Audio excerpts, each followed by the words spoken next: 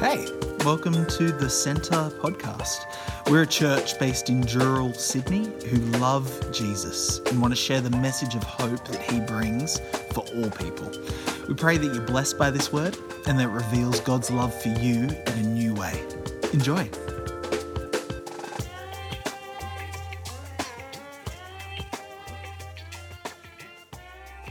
So Matthew 1 verse 18.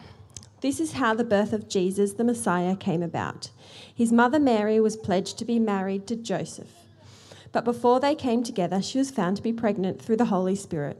Because Joseph, her husband, was faithful to the law and yet did not want to expose her to public disgrace, he had in mind to divorce her quietly.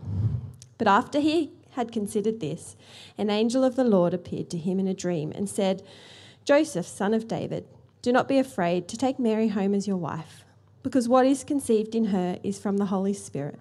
She will give birth to a son, and you are to give him the name Jesus, because he will save his people from their sins. All this took place to fulfill what the Lord had said through the prophet. The virgin will conceive and give birth to a son, and they will call him Emmanuel, which means God with us. When Joseph woke up, he did what the angel of the Lord had commanded him, and took Mary home as his wife. But he did not consummate their marriage until she gave birth to a son, and he gave him the name Jesus. I must apologise. I have no chocolates this week. I know, maybe some of you are hoping that every week I'd have chocolates to give out. I'll just keep you on your toes so you won't know when to expect it. But I do have some questions. Who here has a good memory? Do you remember what we unpacked last week? The three things we looked at in the genealogy. We learned theology through genealogy. Does anyone remember? If you don't, that's okay. So first part we looked at was the three eras. Remember, Jews had this perception of the world as that world was into three eras. And in the final third era, that's when the last days would come. Jesus is that Genesis, the new beginning. So he's part of that. Second part was the 4 Gentile women. So there's 4 Gentile women, and that's significant. Points to the fact that Jesus' ancestry, there's no such thing as a biological Israelite. They're those who follow God's commandments. That's who it is. All nations are to receive salvation. The final point was exile. There was one event named in that genealogy, which was exile. And in each of the other 2 eras, you had first era, Judah and his brothers. The second era, you had Jehoiachin and his brothers. And the third era, there were no brothers. And later on, Matthew unpacks that we are his brothers. In that third era, we are the new Israel, the new covenant made in the blood of Jesus. And just when you thought I'd finished with the genealogy, no. Comes up one more time. I didn't want to overwhelm you all. But there is a pattern throughout. If you read the genealogy, it is such and such was the father of da-da-da. And that goes on and on and on. And in Matthew 1:16, the pattern is ruined. It says, and Jacob the father of Joseph. And that says the husband of Mary. And Mary was the mother of Jesus, out of whom is called the Messiah. Now, that creates a tension. Now, like all good stories, there needs to be a tension, doesn't there? That's what we love about movies, where there's a cliffhanger. And the Bible does that. This is what I love about biblical narratives.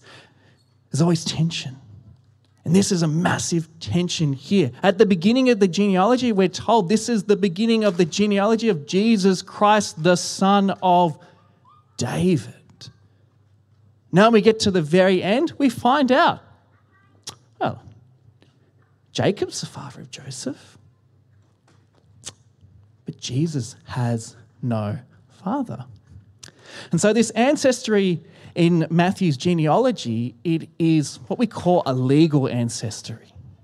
It is Jesus, basically Jesus needs to be legally adopted by Joseph to become the son of David. And that's what Matthew 1:18 to 25 does. It unpacks that question. How does Jesus become the son of David? How he, one who does not have a biological earthly father, has that role? And in this narrative, it's very, very well known. We're told here that this is how the birth of Jesus came about. His mother, Mary, was pledged to be married to Joseph, but before they came together, she was found to be pregnant through the Holy Spirit. Here's the tension. Because Joseph, her husband, was faithful to the law and yet did not want to expose her to public disgrace, he had in mind to divorce her quietly. Now we hear these words every single Christmas, yes? Yes, we know it. We know the story inside out, back to front. That is tension there. Matthew, if you're pretending this is the first time you have read this, and you think, okay, this is what's going to happen here. We know Mary's innocent. She's pregnant by the Holy Spirit, and Joseph is a righteous man. Now, there's two places in the law or the Torah which spoke about what to do with women who committed adultery. It came from Deuteronomy 22. And basically, it's really intense, particularly in our culture. It says in Deuteronomy 22:23, if a girl who is a virgin is engaged to a man, and another man comes upon her in the town and has sexual relations with her, you are to bring them both out to the gate of the city and stone them to death. That's intense. Well, that gives you a picture of how Yahweh, the God of the Israelites, and the Israelites themselves saw marriage. This was a sacred bond. And despite Mary and Joseph only being engaged, in the eyes of the society around them, they were as good as married. And the fact here in this tight-knit little community is this rumor of Mary, she's pregnant. And people start putting two and two together. And it's really interesting. If you read the parallel account in Luke, Mary actually goes away to a cousin Elizabeth for a while. Perhaps some of that's to take the heat away. This is a first century village life. Everyone knew everyone's business. In fact, it's hinted in the Gospel of Mark. They say, is not this the carpenter? Is not this the son of Mary? Don't we know his brothers, James and what does it say? James, Joseph, Judas, and Simon? Aren't his sisters here with us? And that reference, isn't this Mary's son? This implies that people had this sense of suspicion about him. There's something dodgy about this woman. Unless you get a divine revelation, you assume she is an adulteress. And what's the law say? Death. Stoning. That's the cost it took for Mary to bear Jesus. And so here's Joseph, caught in a rock and a hard place, because he's faithful to the law, but he has mercy. He did not want to expose her to public disgrace. He had in mind to divorce her quietly. Joseph's thinking, well, okay, I've been betrayed, I've been hurt, so what I'll do is I'll gather 2 or 3 elders, and there I will hand to Mary the certificate of divorce. She and her new man can live their life together, and I can pick up the pieces. But this is where God intervenes in that tension. Verse 20, but after he'd considered this, an angel of the Lord appeared to him in a dream and said, Joseph, son of David, do not be afraid to take Mary home as your wife, because what is conceived in her is from the Holy Spirit. She'll give birth to a son. You are to give him the name Jesus, because he will save his people from their sins. It's amazing. Again, we hear it every year. Yeah, the angel appeared to Joseph. We know he spoke and Mary took it. Isn't that nice? It's phenomenal. Again, let's pretend we're reading this for the first time. We're like, wow. If Joseph legally hadn't accepted Mary, and by extension her son, Jesus couldn't have the legal title son of David. And son of David in that world, that was a sign of the Messiah. To be called son of David. In fact, Joseph here is the only other person to be called son of David in the Gospels. It's a title for Jesus. This is a title for the Messiah. This shows you the amazing risk that God took out in order to send his son.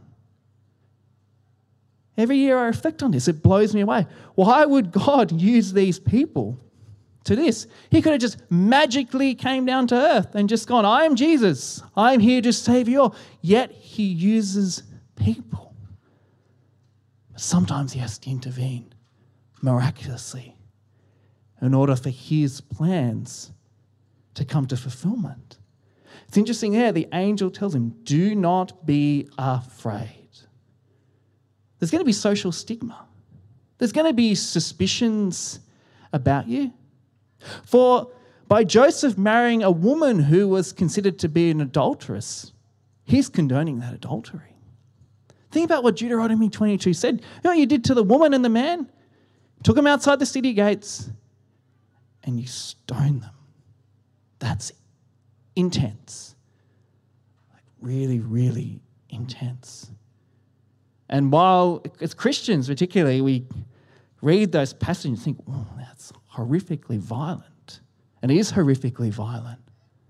It should make us become aware of just the consequences of sin, the ramifications that the wages of sin is death, writes the Apostle Paul. And we sort of notice, sin's terrible, we shouldn't do it.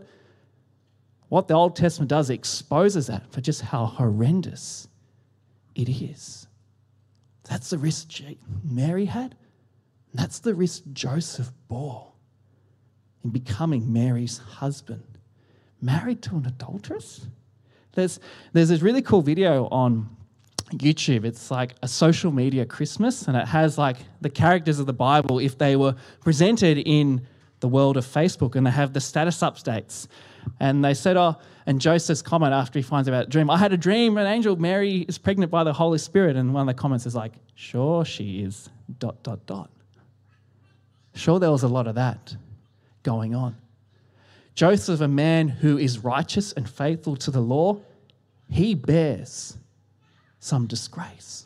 He's willing to ruin his reputation in order for greater purposes.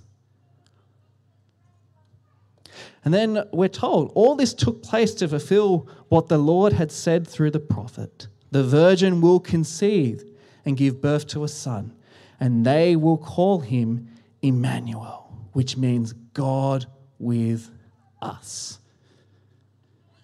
Well, now we have to jump back to the Old Testament, because one of the things we read that, we think, Isaiah 7:14, the virgin will conceive and give birth to a son and call him Emmanuel. Now, that's very, very true. But what's interesting is we need to know the context of Isaiah chapter 7. If you have a Bible, you should flick it open there to Isaiah 7. I encourage you to read Isaiah 7 and chapter 8. I'll give you this great picture, image of what God was doing at that time. But how much time we got? 10 minutes. Well, do it in 2 minutes. The geopolitical conflict of 8th century Palestine in the ancient Near East. Basically, it boiled down to, after King Solomon's son Rehoboam, there was a big split. You had the tribes of Judah and the 10 tribes of Israel. Yes, we know this stuff. We're kind of familiar with it. Okay, so at the time there is a king called Ahaz. He is a descendant of King David. He is ruling in Jerusalem. Now there is a big bad superpower in the 8th century by the name of Assyria. Now, you know the prophet Jonah goes to Nineveh? That was the capital. Oh, hi, buddy. I love this. Hi, so good. I love having kids running around. It's fantastic. Wonderful. Anyway, there's a prophet Jonah. He goes to the city of Nineveh. That's the capital of Assyria. Assyria, if you were captured by the Assyrians, they would shove hooks in your mouth, skin people alive. They were known for their brutality. Okay? So you've got big bad power, Assyria. Now you've got the king of Judah, a guy called Ahaz. He is a wicked, wicked king. Now he is partnered in with Assyria. He wants them for protection. Now you got the king of Israel, and a king from this gets confusing, Syria. So you got Assyria and Syria. Anyway, you got these two kings, a king from Israel and the king from Syria, and they don't like Assyria. And so they decide, we're going to invade Judah and Jerusalem because of your alliance with Assyria. Okay?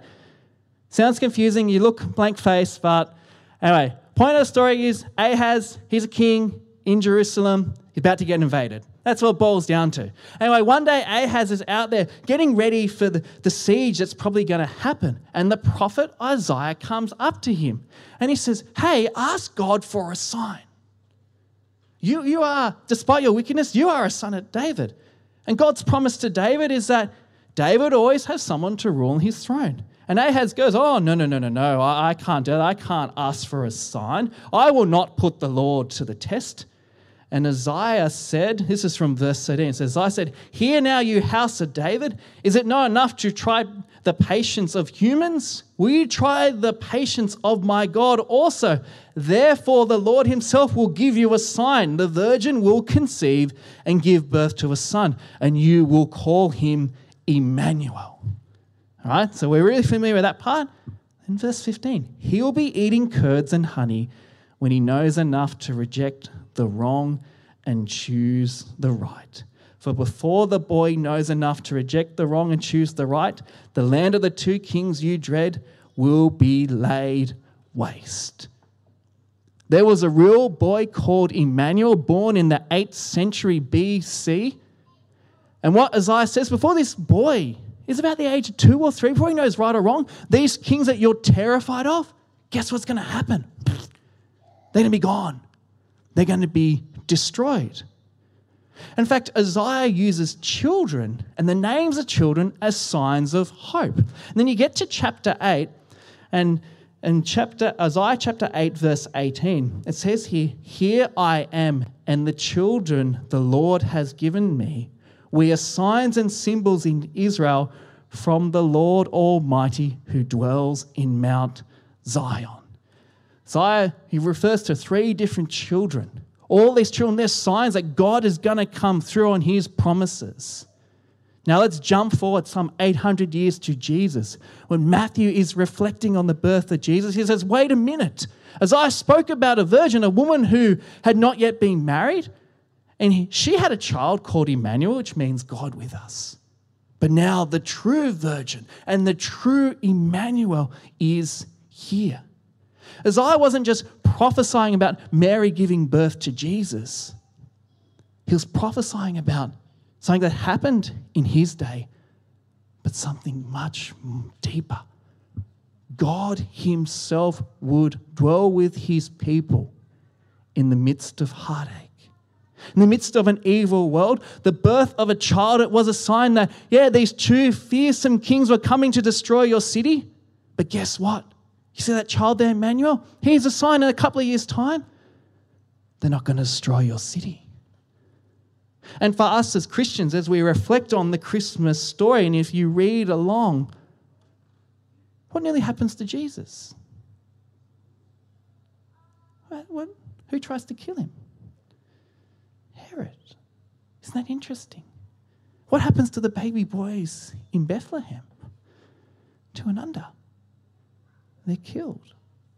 Jesus was born in a cruel, dark world where a king could just say, I am so terrified of this potential king of the Jews, wipe out all the boys in that city. Emmanuel, God with us.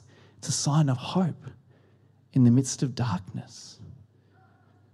There's people living in Ahaz's time. When you've got 2 armies coming down upon your city, destroying your country, you think this is the end. And it's not. And we come here to the Christmas narrative. There's so much packed in here. Start to see. See, Joseph willing to give up his reputation to legally adopt Jesus as his son. We also see by extension Mary herself willing to be stoned in order to be the mother of her Saviour.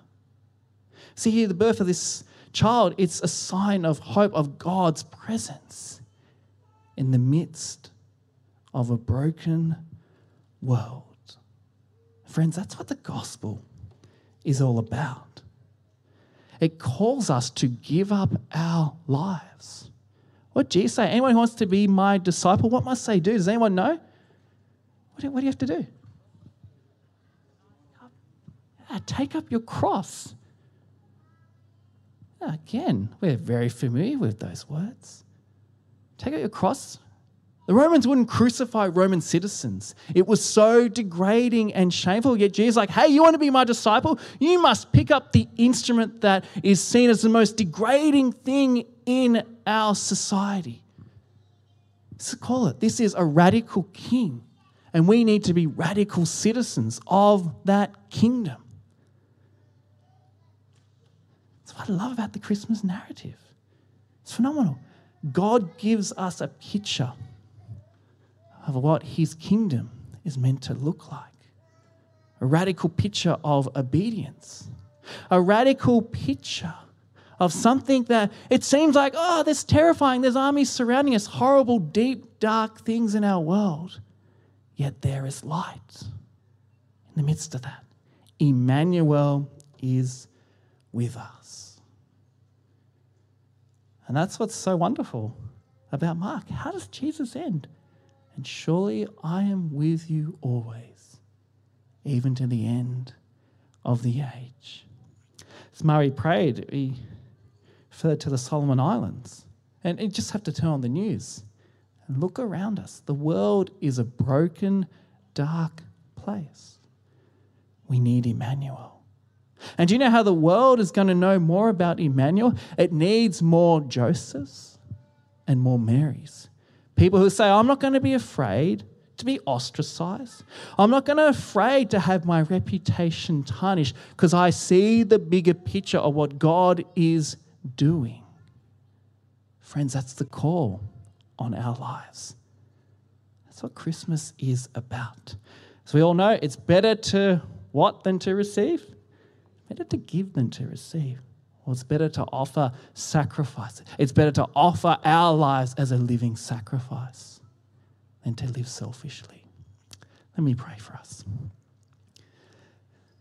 Lord, as just see in your word just how immense and deep it is. There's so much packed in there. And Lord, as we just see the example of Joseph, willing to give up his reputation in order to become the legal adoptive father of Jesus. We see in that the image of him being Emmanuel, God with us, a sign in the midst of darkness and brokenness in this world. And Lord, I pray that we can be people who are like Joseph, who are able to listen to you or to go against the grain of the crowd and follow you for a higher purpose.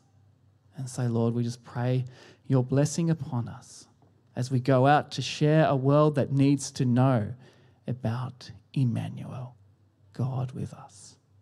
Pray for your Spirit's help in doing this.